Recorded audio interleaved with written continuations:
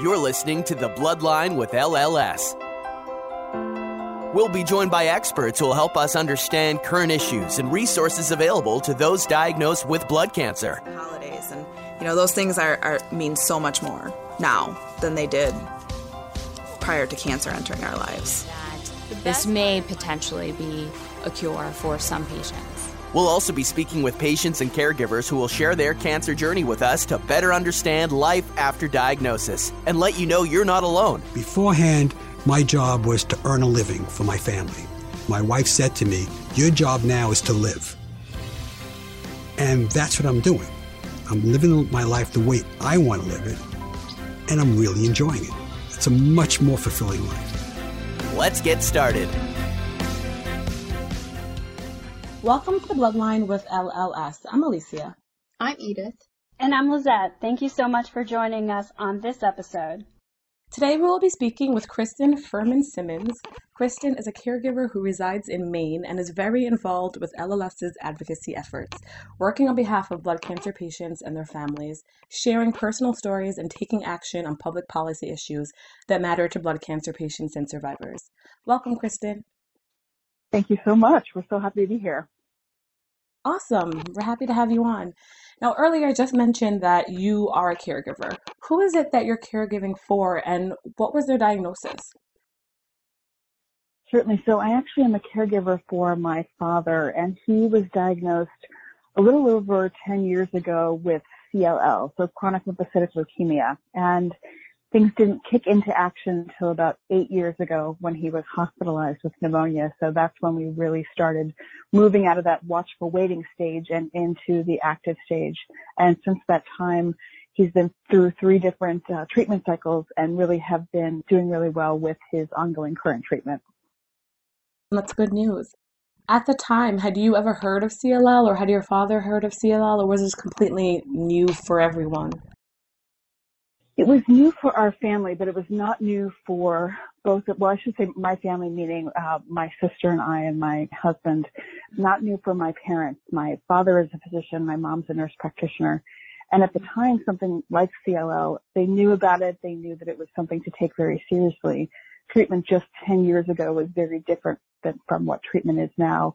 So we had a very different attitude towards taking care of it than what we do now. And it's really nice to be able to be part of the progression of how CLL is treated, where many, many patients who have it are now living very healthy, very full, very happy lives with it.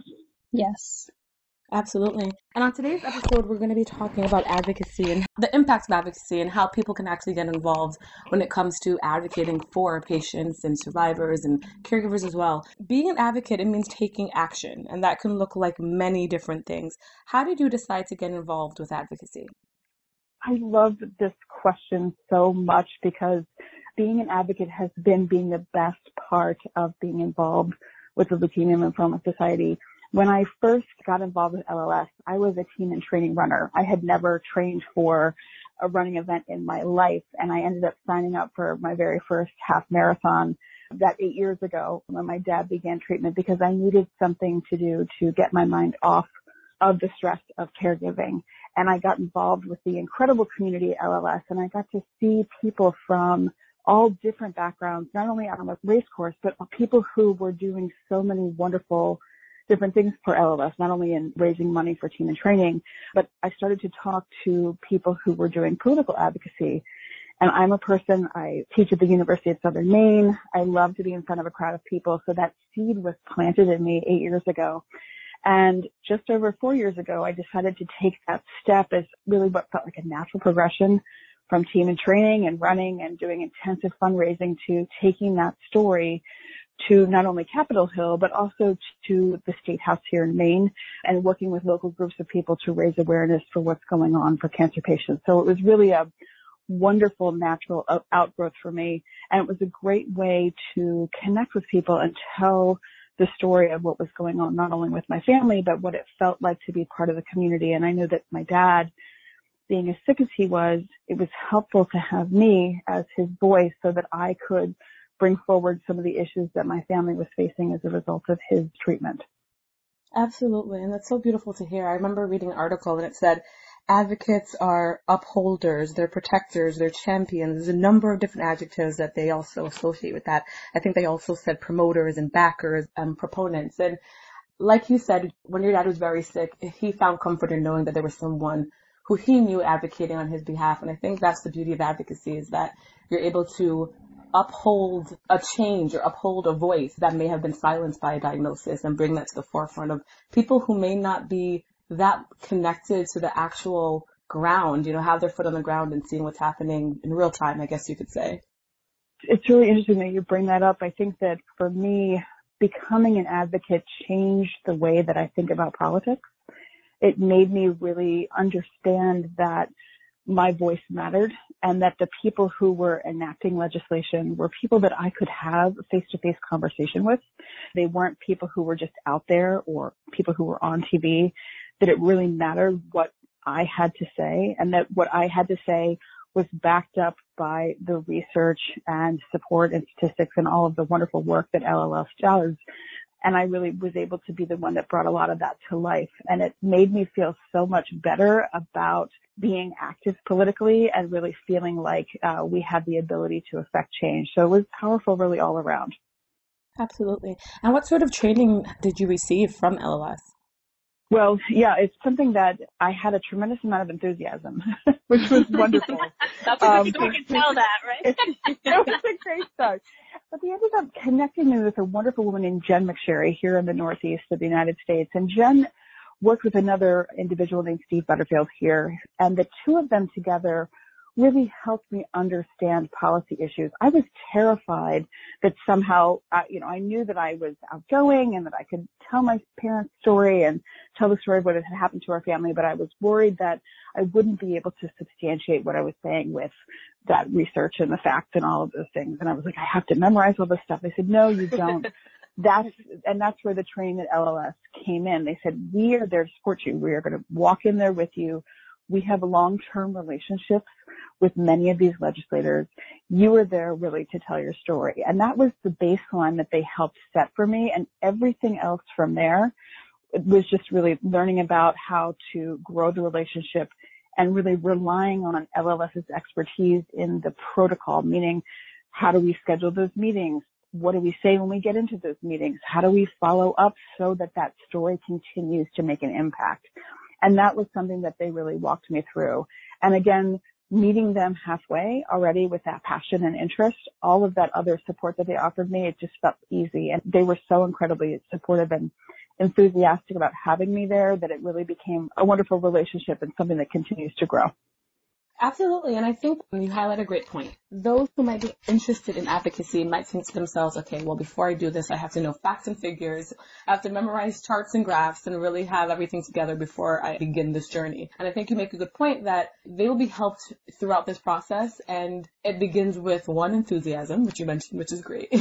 And also your story, your personal story. I mean, that's what it boils down to. And that's what the motivation is. You shed light on a great fact that you don't have to have everything in place and memorized and informed about all sorts of, diagnoses and treatments, but really just coming with your story and allowing LLS to help get that journey going and being that resource for you. Absolutely. That's where the greater team at the policy office really helps to support you. I mean, they had everything, not only from the protocol of what it's like to go in the office, but they had a team helping us with how to post on social media, how to talk about and directly make contact with your senators and your House of Representatives through things like Twitter and through things like Facebook. So they really provided it was like an open door. And it was a wonderful thing that as long as you wanted to walk through it and realize it's, again, coming back to that idea that our story as caregivers, as patients, as survivors, that's the thing that brings all of that research to life. That's the thing that matters most, because it's that story that gets into the mind of that staff, of that senator, of that person, and then they can take that story and see how that legislation really affects real people in their districts. So again, it was really that emphasis on teamwork and that they were there to support me, and I've just really appreciated that from day one. And what was your family's reaction when they found out that you were going to speak with the lawmakers about some of the issues that they struggled with? Oh, I love that you asked that, because My dad and I have we have an academic relationship, we have an intellectual relationship, and it's something my dad has spent a lot of time writing to his senators over his entire lifespan. And when I first told my dad that I was going to be spending a day on the Hill, he cried, and my dad is a very emotional person, and he was so happy that I could take his story to Capitol Hill. And of course, he gave me a bunch of letters that he wanted me to share directly with our legislators here in Maine. It was just such a special moment. And my mom, too, was very proud because it's one of those things, again, where it is so important to feel like you feel heard. It's so important to feel like the things that stress you are really understood at the national level. And my parents really were having a very difficult time financially and paying for my dad's life-saving new cutting-edge treatment. And at the time that I decided to go into advocacy, it was very important, my dad is on Medicare, that our legislators understood that these life-saving treatments are available, but yet they were not affordable. And so getting that message out, I became an extension of that reality for my family, and they were really proud. Yeah. I was reading this article about someone who had a similar reaction in that she was an advocate for her mother in this case, and she had this diagnosis and she was doing fairly well, but she was on a life-saving drug as well, in which she knew that this could be it. This could be the drug that saves her mother's life and actually improve her quality of life dramatically. And she advocated for those who aren't able to afford this type of life-saving drug because not everybody can. That's the reality of it. And that's many stories of patients, and that something is available. And it's a horrible thought to think that if something is available and can save lives, you also may not be able to actually attain that said drug because of cost. So it's interesting that you bring that up because it's a similar story to so many people and so many families. Absolutely. One of the first times I was in a room with fellow advocates down in D.C., we had patients, survivors, caregivers from all over the country. I told the story of how when my dad, again, we talked a little bit earlier about treatment for CLL when he first started, was an IV therapy. And it's something that, while it saved his life, it was something that necessitated him retiring from his practice. He's a longtime family physician and internist, and his life is seeing his patients and being able to treat people in a critical setting. This is a big part of his identity. So giving that up and taking this kind of treatment, it was a very difficult trade-off for my father. He did very well on it, but of course for 2 years he was not able to work. Things settled down, but then his leukemia came back, and the option was either this one IV therapy or oral chemo. And we knew that with the oral chemotherapy, he would be able to go back to work. He'd be able to live the life he wanted for quality of life, right? This is a story we hear all the time. Right. He could go back and be in that setting and feel fruitful and feel like he was using his intellect and his skill set. Or he could go back on this IV therapy because it was something that was completely covered. And we knew we had to do everything we could because he was in such an emotional state. We knew we had to do everything we could to help get him that medication. And I mentioned something to this group of people. I said, has anybody here looked around their house and thought about things they could sell in order to get the medication? And the amount of hands that went up in that room were too many hands, right? Too many people raised their hands at that moment. And I realized how impactful that story was. And it wasn't just us that had to deal with that. It was a majority of people in that room who had to look around and say, how can we access this care? And I knew, okay, if it's more than just our family, if it's everybody in this room, then our legislators need to hear this. They need to understand that we need to make sure we have things like oral parity, which we now do, which is very, very exciting.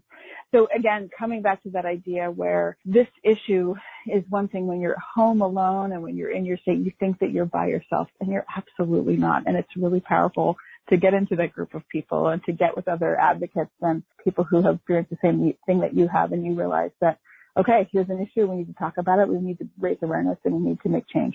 Right. I think your stories make it real for people, including legislators. I think that people can read about it, people can hear somebody talk about it, but when you make it feel real to someone, I think that's when the real change comes. Absolutely. It's interesting that you mentioned that, and I'll tell a funny side story. So after my first year of becoming an advocate with LLS, my dad and I were invited to a local meeting here in the state of Maine with our independent Senator Angus King. And my dad decided to bring 1 month's supply of medication with him to show Angus King and to really make a quite visceral point about what $12,000 in this particular medication looks like. And it's very small. And Angus King stopped when my dad shook this medication. He's like, I want you to show you what $12,000 looks like. Angus King stopped and talked to my dad for almost 5 minutes, which for a senator is a big deal. This is a room filled with people. And we heard that story echoed back to us that since I've gone back to Angus King's staff every subsequent visit, he's like, oh, your dad's the guy with the medication in the room, right? Because it made an impact to show him and say, here is what $12,000 looks like. And again, just reiterating that point is that really bringing it to life, showing people that, you know, my dad, my parents, both of them, they're in the healthcare field. They did well in their lives, but nobody can afford $12,000 a month of medication. And he made quite a visual impact as well as an emotional impact by just showing that. So again, really the power of story, the power of realness and that connection, coming back to how key it is for patients and caregivers and survivors to really share that, because that's what really drives it home. Yeah, definitely. Yeah, every time I think about advocacy, the phrase that always comes into my head is from paper to people.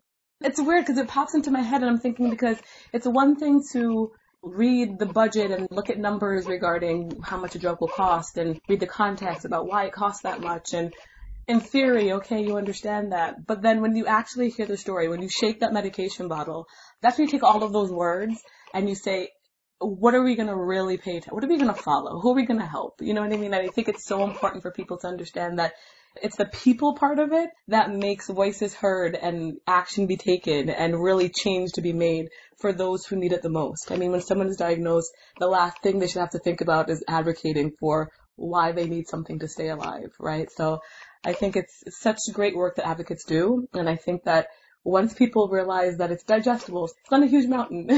It can be something that people come on board with, and there's power in numbers. And so it's a beautiful thing to even hear your story and know that there's so many people like you just stepping up and doing the work. Yeah, and the fun part about being an advocate too is that when you walk into these offices, you're with people from your state. You're with your LLS team. You're not alone. And once you get over that hump of the first visit, right, you're nervous. You're like, it's your very first day. You have to go through security at the Hart Senate building, and it's big and it's white marble, and there's a giant Calder Black Mountain statue in the middle of it. I mean, it's very impressive and slightly intimidating.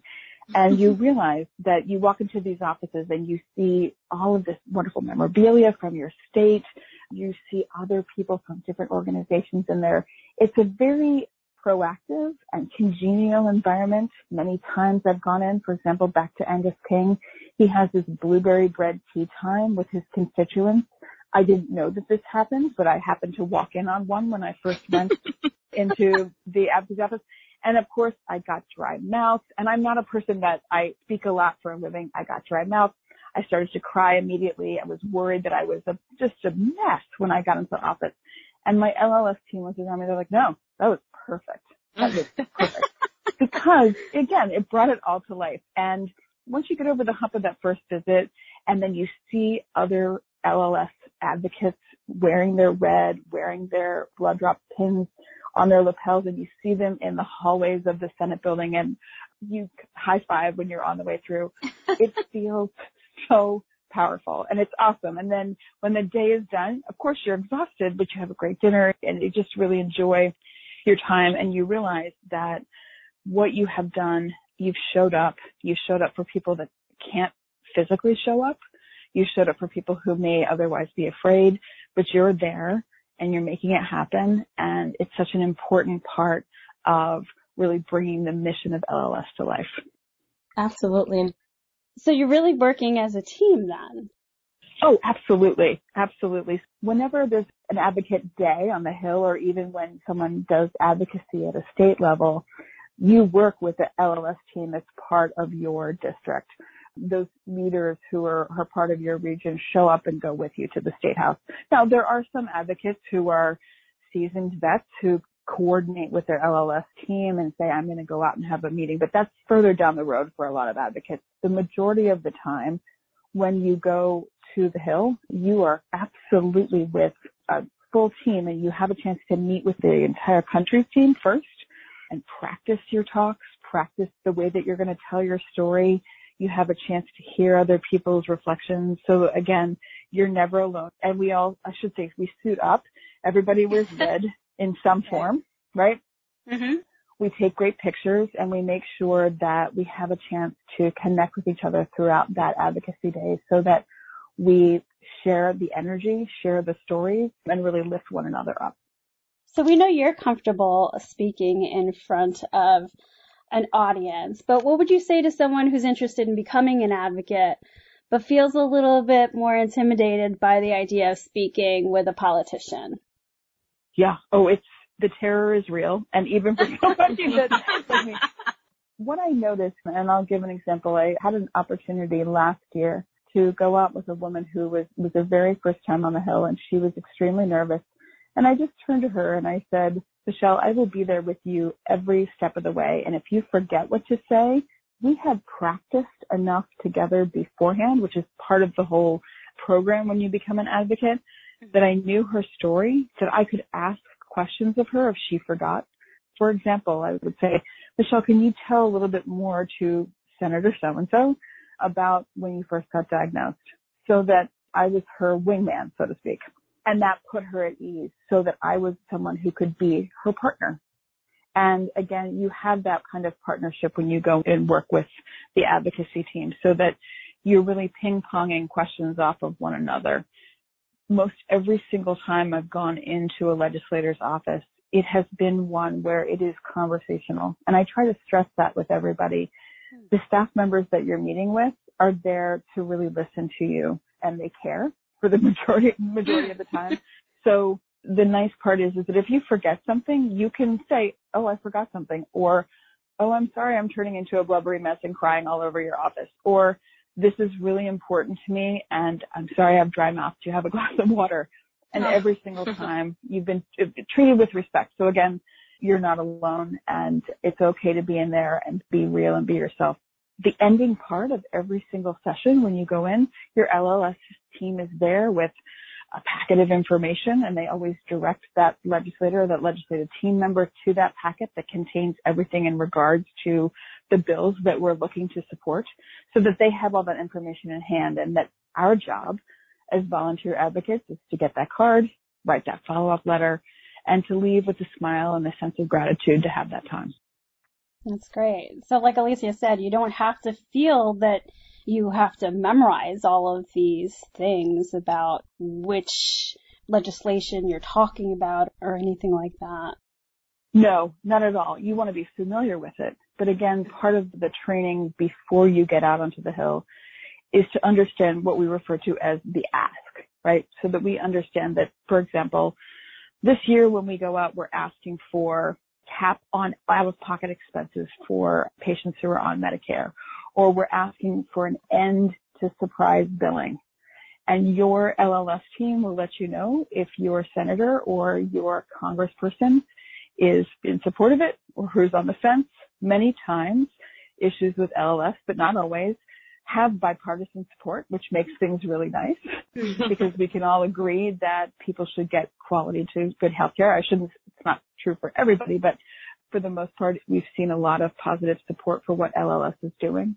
So again, you're not in there on your own, and you have a packet of information in front of you that's spelled out so clearly. It's basically like a cheat sheet that you can look, it's your clip notes that you can say, aha, this is Bill, if you feel like you want to say that, but you don't have to. And then there's a synopsis that's sitting right in front of you so that if you completely blank out during your meeting, which may have happened to someone I know, maybe it was me, I'm just saying, you can refer back to that sheet of paper and come back to that. But again, that's not going to make or break you. That doesn't take away from the impact if you forget, because it's still all there for them at the end.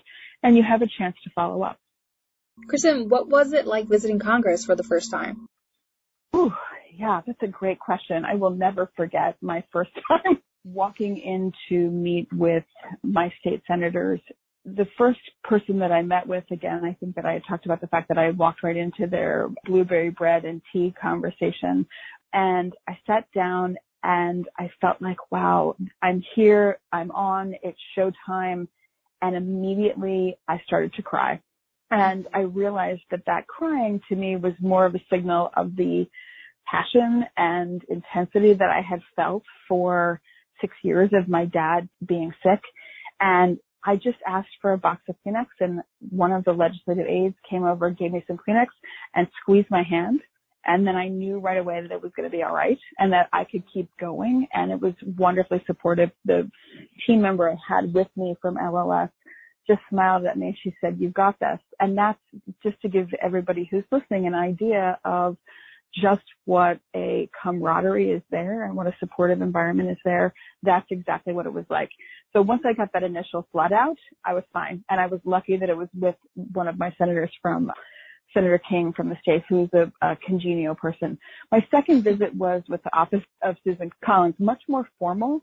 And it turned out that the young woman that I was speaking to happened to be the cousin of one of my team and training teammates. Oh, wow. It was fantastic because it was like throwing her a softball. It was wonderful. She said, "Oh, I've heard of your running team. Your running team does these crazy multi-day 5K, 10K, half marathon events." So it was almost like a divine intervention came into the middle of that meeting and said, "Oh, you have an easy opening with this woman," because she had heard about our team and training running team.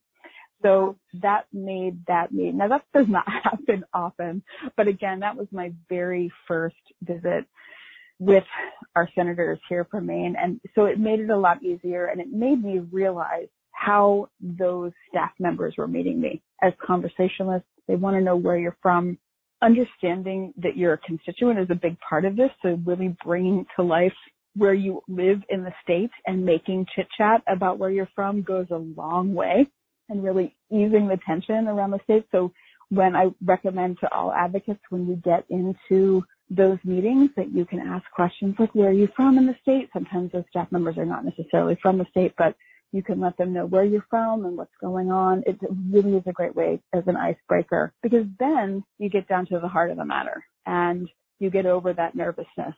And then by the afternoon, when you have your afternoon meetings, and it depends on if you're meeting with Senate first or House of Representatives, it feels much easier. But again, allowing yourself that grace and space to let yourself be emotionally expressive. Potentially the first time, there are a lot of other people who've done that same exact thing that very first time that they've met with somebody, but then you move through it and you realize that you have the power and you have that chance to connect. And yeah, it was much less intimidating the second, third, and then fourth time around. So, but yeah, I turned on the waterworks the first time. I didn't even realize. And it was funny because the woman that I was with, she's like, "It ended up being perfect. It was the perfect person to cry with because it's all okay." I was like, great. I'm glad it worked out well. And I love that you talk about the personalities and environment of when you went, because I think it's important to remind people that politicians are people too. And so, I mean, instead of being intimidated, and I mean, it's natural, of course, but I think this also reminds people that you're telling your story to another person who may or may not be able to relate. However, they're just a person. I think reminding yourself of that helps to get through the process a little better or a little more at peace than going in and being completely dismayed. Right, yeah.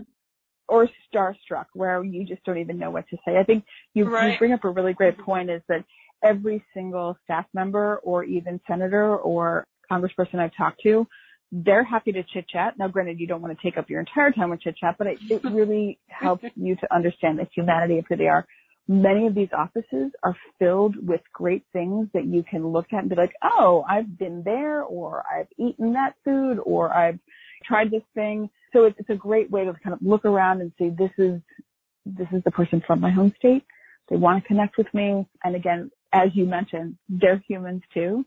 They want to hear from you. They want to connect with those stories. And unfortunately, we are in a situation where blood cancer is so incredibly prevalent that once we start telling the story of what happens, is that many of our politicians can connect with it quickly and easily because they know somebody who's been affected by blood cancer. and they understand that impact, and they're hearing from patients all the time. One of the things that our team of Jen and Stephen, we've really emphasized, and I know this happens with teams all across the country with LLS, every time we leave those offices, we really make a point to say to that staff member, to that senator, to the congressperson, you are going to have constituents that have blood cancer who need resources. If anything else happens today and we open up the door for you and your constituents to have support, please reach out to us because we are here too. It's a two-way street. So, of course, we're there to do the ask in terms of legislation, but we're also there as a way to say you and your constituents need to know that LLS is there for you. We have so many programs that support caregivers. We have so many programs that can support patients who are in need with understanding the pathway to care. We have programs for patients who can't afford their medications. We want to get the word out. And that's been a really interesting part of advocacy as well, is that I've had staff members reach out to me and say, you know what, I've had some people call about this. Who do we call at LLS to make that connection for this group of townspeople or this town nurse or this particular leader? And that's a wonderful relationship that has started as a result of the advocacy program. So that's somewhat secondary, but it happens. And we really make a point to say, you know, we have something to offer as well. We are here to support your community. And we really make a point of really uplifting all of the different programs that LLS has to offer so that people become more aware of the access they have to care. They're actually helping their constituents by getting them to us for support and assistance. So that's really important. Yeah, it was how I first heard of LLS was a flyer that was sitting in the emergency department of Maine Medical Center. And someone had left it there, and it was, do you want to run a race? It was a TNT purple flyer, and I picked it up, and just 2 hours after my dad was admitted to the emergency department, I was signed up for my first half marathon. Wow. One of those things you're in this moment of family crisis. Would you want to sign up for a half marathon? Well, it was at Disney World. It seemed like a lot of fun. It gave me a great connection. And I think what has happened as a result of being part of LLS is being able to spread the word to other people that, especially in the caregiver role, what has been so important to me is to connect with other people that understand not just the stress, but the real desire that we have to improve people's lives. That I'm so interested in, of course, helping my dad and helping him feel better and helping him get everything from his groceries to get back to his quality of life and gardening and seeing his own patients, but also so that when people are in that moment of fear, of crisis, where everything feels like it's shutting down around them, that they feel like they have someone they can talk to. And it happened for me. And so I want other people to feel like it can be a reality for them too. And it's so nice to be able to get involved at any point where you don't necessarily have to go run a half marathon, but you can. It's amazing. And you can come and be an advocate if you want to be as well. You don't have to be comfortable in front of a crowd. You can be comfortable just sitting one-on-one with somebody because you'll have that same kind of support from LLS no matter if you're gregarious or if you're a wallflower. You can have both. So it's nice. I love that. Yeah. And one thing you're saying, and one thing that I think is really important, is that you're a caregiver. And we do have our caregiver community. And it's really important for our caregivers to know that, yes, you can be an advocate. It's not just patients telling their own stories. You're also part of that story. So it's very important just to know that patients as well as caregivers are invited to be part of our advocacy team. Absolutely. I would love to see caregivers come forward and be able to share what has happened for them, what they have seen, because we have really dealt with so much in terms of helping to navigate cancer care as a whole. We understand and see the stress in a very different way than our loved ones see it. And it's really important that our legislators understand the holistic impact of what cancer does to a family, to a community, to well-being overall. And I think meeting together with other people who've been in the same situation like me and my own family, I know that that's a story that needs to be heard, because there's so many different things that people have had to deal with. And really, we want those nuances. We want those details. We want the things that maybe we're not seeing already. Maybe we need to become aware of other facets of cancer care that aren't yet coming to life to really round out how we can become better advocates for the cancer community as a whole. So I firmly feel like calling all caregivers out there right now who want to become advocates. I'd love to have you with us. I'd love to have you be part of this. Definitely. Kristin, how has your day job in marketing helped you be a more effective advocate? Oh, that's such a great question. One of the things I realize is so important is the use of whatever tools we have in our toolbox. I do a lot of marketing through digital media, so social media, blogging. It's a big part of what I help my clients with. So I've really understood the impact of those platforms and how they're a wonderful way to share the story of what's going on in cancer care, and they have an immediate feedback so that people can see what we're doing on a day-to-day basis. Every time I've gone out and done any work with advocacy, I always make sure that I'm posting about it and doing videos about it. And I also understand that it's a way that we can immediately get in touch with our legislators, where in the past we had good old-fashioned letter writing, which I still absolutely advocate for, or we had op-eds and editorials in newspapers. But I think coming from a background in digital marketing, I understood that there was an immediate return with being able to reach out on social media. There were responses happening a lot more quickly as a result of reaching out on platforms like Twitter, or even Facebook. And also coming from the marketing world, I understood how to craft that message. Video is huge. And the more that we as advocates and LLS as a whole are sharing through video and even photos, the more we're giving a visual to that story, the better the algorithm. And coming from the digital marketing world, I understand the algorithm and how important it is to get top of mind in the mind of the public.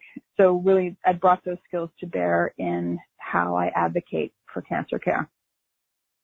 Kristin, can you tell us a little bit more about your meetings with lawmakers in May? Certainly. So this year was a little bit different because we didn't go to the Hill per se, and we just had telephone calls with our legislators. And it was a little bit different because we packed everything into one day, where in the past we typically have a 3-day event where we'll arrive, then we have our day on the Hill, and then we have a follow-up meeting. But this year we packed everything into one day, and we had not only our training from the policy office, but best practices training, where we were able to pull in advocates who had had experience being on the Hill before to share with the new advocates in our group. And then we broke out and we talked to our legislators over the phone.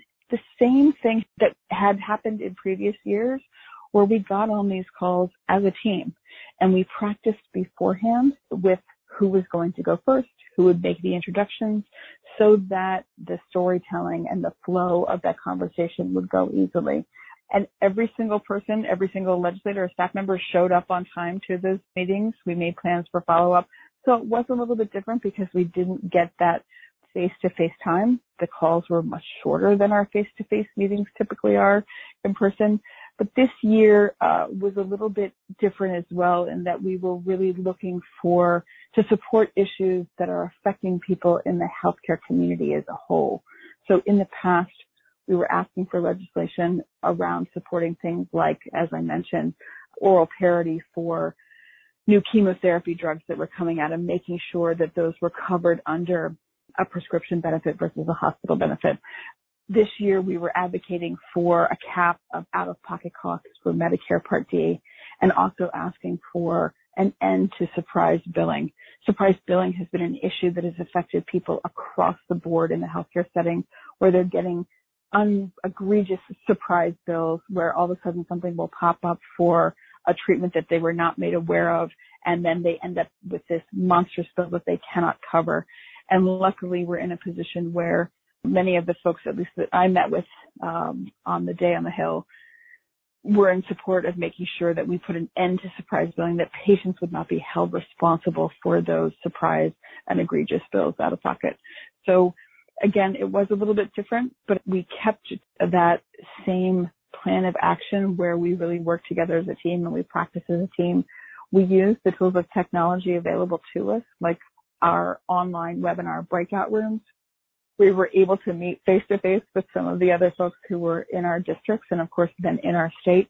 And we practiced with the people that we were going to be making those phone calls with so that we kept alive that energy and camaraderie and, of course, that training that's so important to help everybody who's a volunteer advocate feel that level of support. Kristin, you mentioned how advocacy looked a bit different this year due to the current COVID-19 pandemic. For those who may be interested in advocacy but unsure of what that looks like now, what has this new experience been like for you? Is it mostly phone calls and online meetings? So that's one part of it for sure. And I think for the time being, I think that that's where it will live. I think in many ways we're looking to exercise our advocacy in that digital space. And we really talked heavily about coming back to some of our outlets that we had not exercised before. So this year, for example, we talked heavily about things like editorials and op-eds and soliciting that kind of coverage for the issues that we are hoping to talk to our communities about. In the past several years, we've relied more on face-to-face appointments or social media, but we really took some time this year to really put forward the fact that some of these older forms of media are still incredibly powerful. And because we have to make this shift where we're not able to meet in real life, to take the time to put together that op-ed for your newspaper or your letter to the editor and what that looks like. We had a wonderful training this year from a team that really helped us to construct step by step what that is. So it was really nice to be able to feel empowered to do so because many of us had not done that level of writing in the past. So that was nice to come to that because unfortunately, we're not going to have that chance to do face-to-face for the time being. And until we come back to that, we need to really exercise. We need to use all the tools in our toolkit. We did emphasize this year more robust social media and trying to teach people more about using video, which is exciting for me because I love seeing people tell their story online. Awesome. Thank you. What do you hope to achieve this year in terms of policy reforms? Oh, so many things. Policy is always on my mind. I'm really interested in seeing the continuation of that cap on out-of-pocket costs for Medicare Part D and cap on out-of-pocket costs across the board for patients. Many of our life-saving treatments that we have helped to support the development of at LLS need to be affordable for the people that need to have them. And I want to make sure that patients have access to them in ways that won't cause them undue stress. And unfortunately, we have a situation where we have so many of our patients who are not filling their prescriptions because they can't afford them. And I'd like to see that end. So again, moving towards that cap on out-of-pocket costs, especially in an arena like Medicare Part D, is something that I will continue to be pushing towards because, again, we talked a little bit earlier about the fact that we have access right now to medications that have completely changed the quality of life for cancer patients, conditions that have turned once fatal things into chronic conditions. And I don't want to say that across the board because I know everybody's different, but we now have the opportunity to extend time, right? That's the thing. That's the most important thing, is giving us time. And the use of those medications are what give us that precious time to be together. And I think that each of us is focused heavily right now on the quality of our lives and how important that is. And affordability is key now more than ever because many of us are shifting in what our healthcare coverage is. We have a lot of people in very flux state of what's happening with their own work. So again, these kinds of things, making sure that our patients have access to those life-saving treatments in an affordable way is huge for me in terms of what I will continue to advocate for. Awesome. Kristin, on our website, we have a slogan that says, or a motto that says, after diagnosis comes hope. If you were to finish that sentence, what would you say? Just based off of your experience with advocacy or just your family experience, How would you finish that sentence? After a diagnosis comes. After diagnosis comes opportunity. And I don't know if you can hear the waterworks starting for me because I am filled up when I say that, because we had the opportunity to examine how we were as a family, what we were focusing on, what really mattered to us. And as difficult as cancer can be, it's also filled with the opportunity to really come back to love and to connection and to understanding that the things that matter are being together and having time together.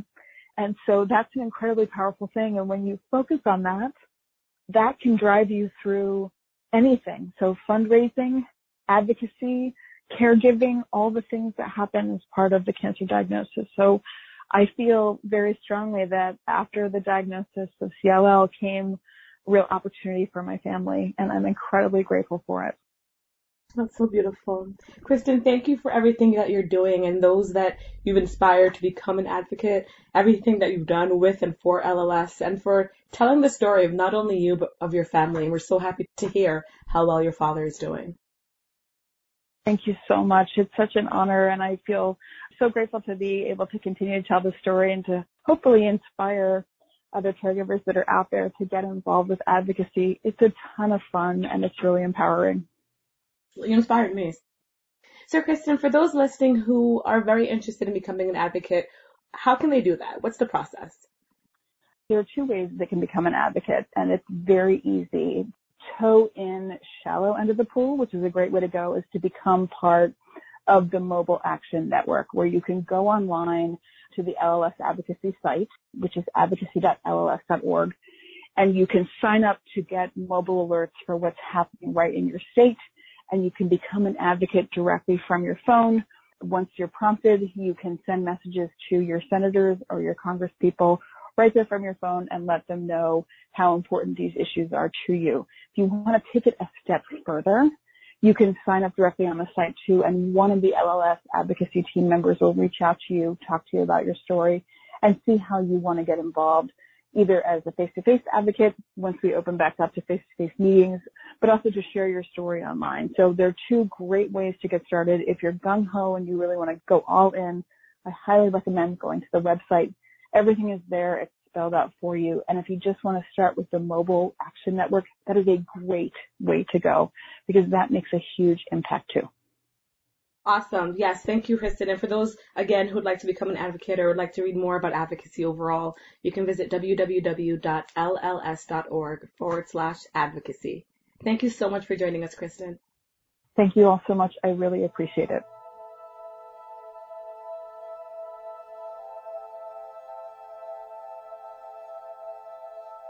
Thanks for listening to The Bloodline with LLS. We can be found on iTunes and other great podcatchers. You can subscribe at www.thebloodline.org. Be sure to check out our archive section on our website for previous podcasts. Be sure to rate and review us on iTunes. Keep up with LLS by following us on Twitter at LLSUSA and Facebook at the Leukemia and Lymphoma Society. Until next time.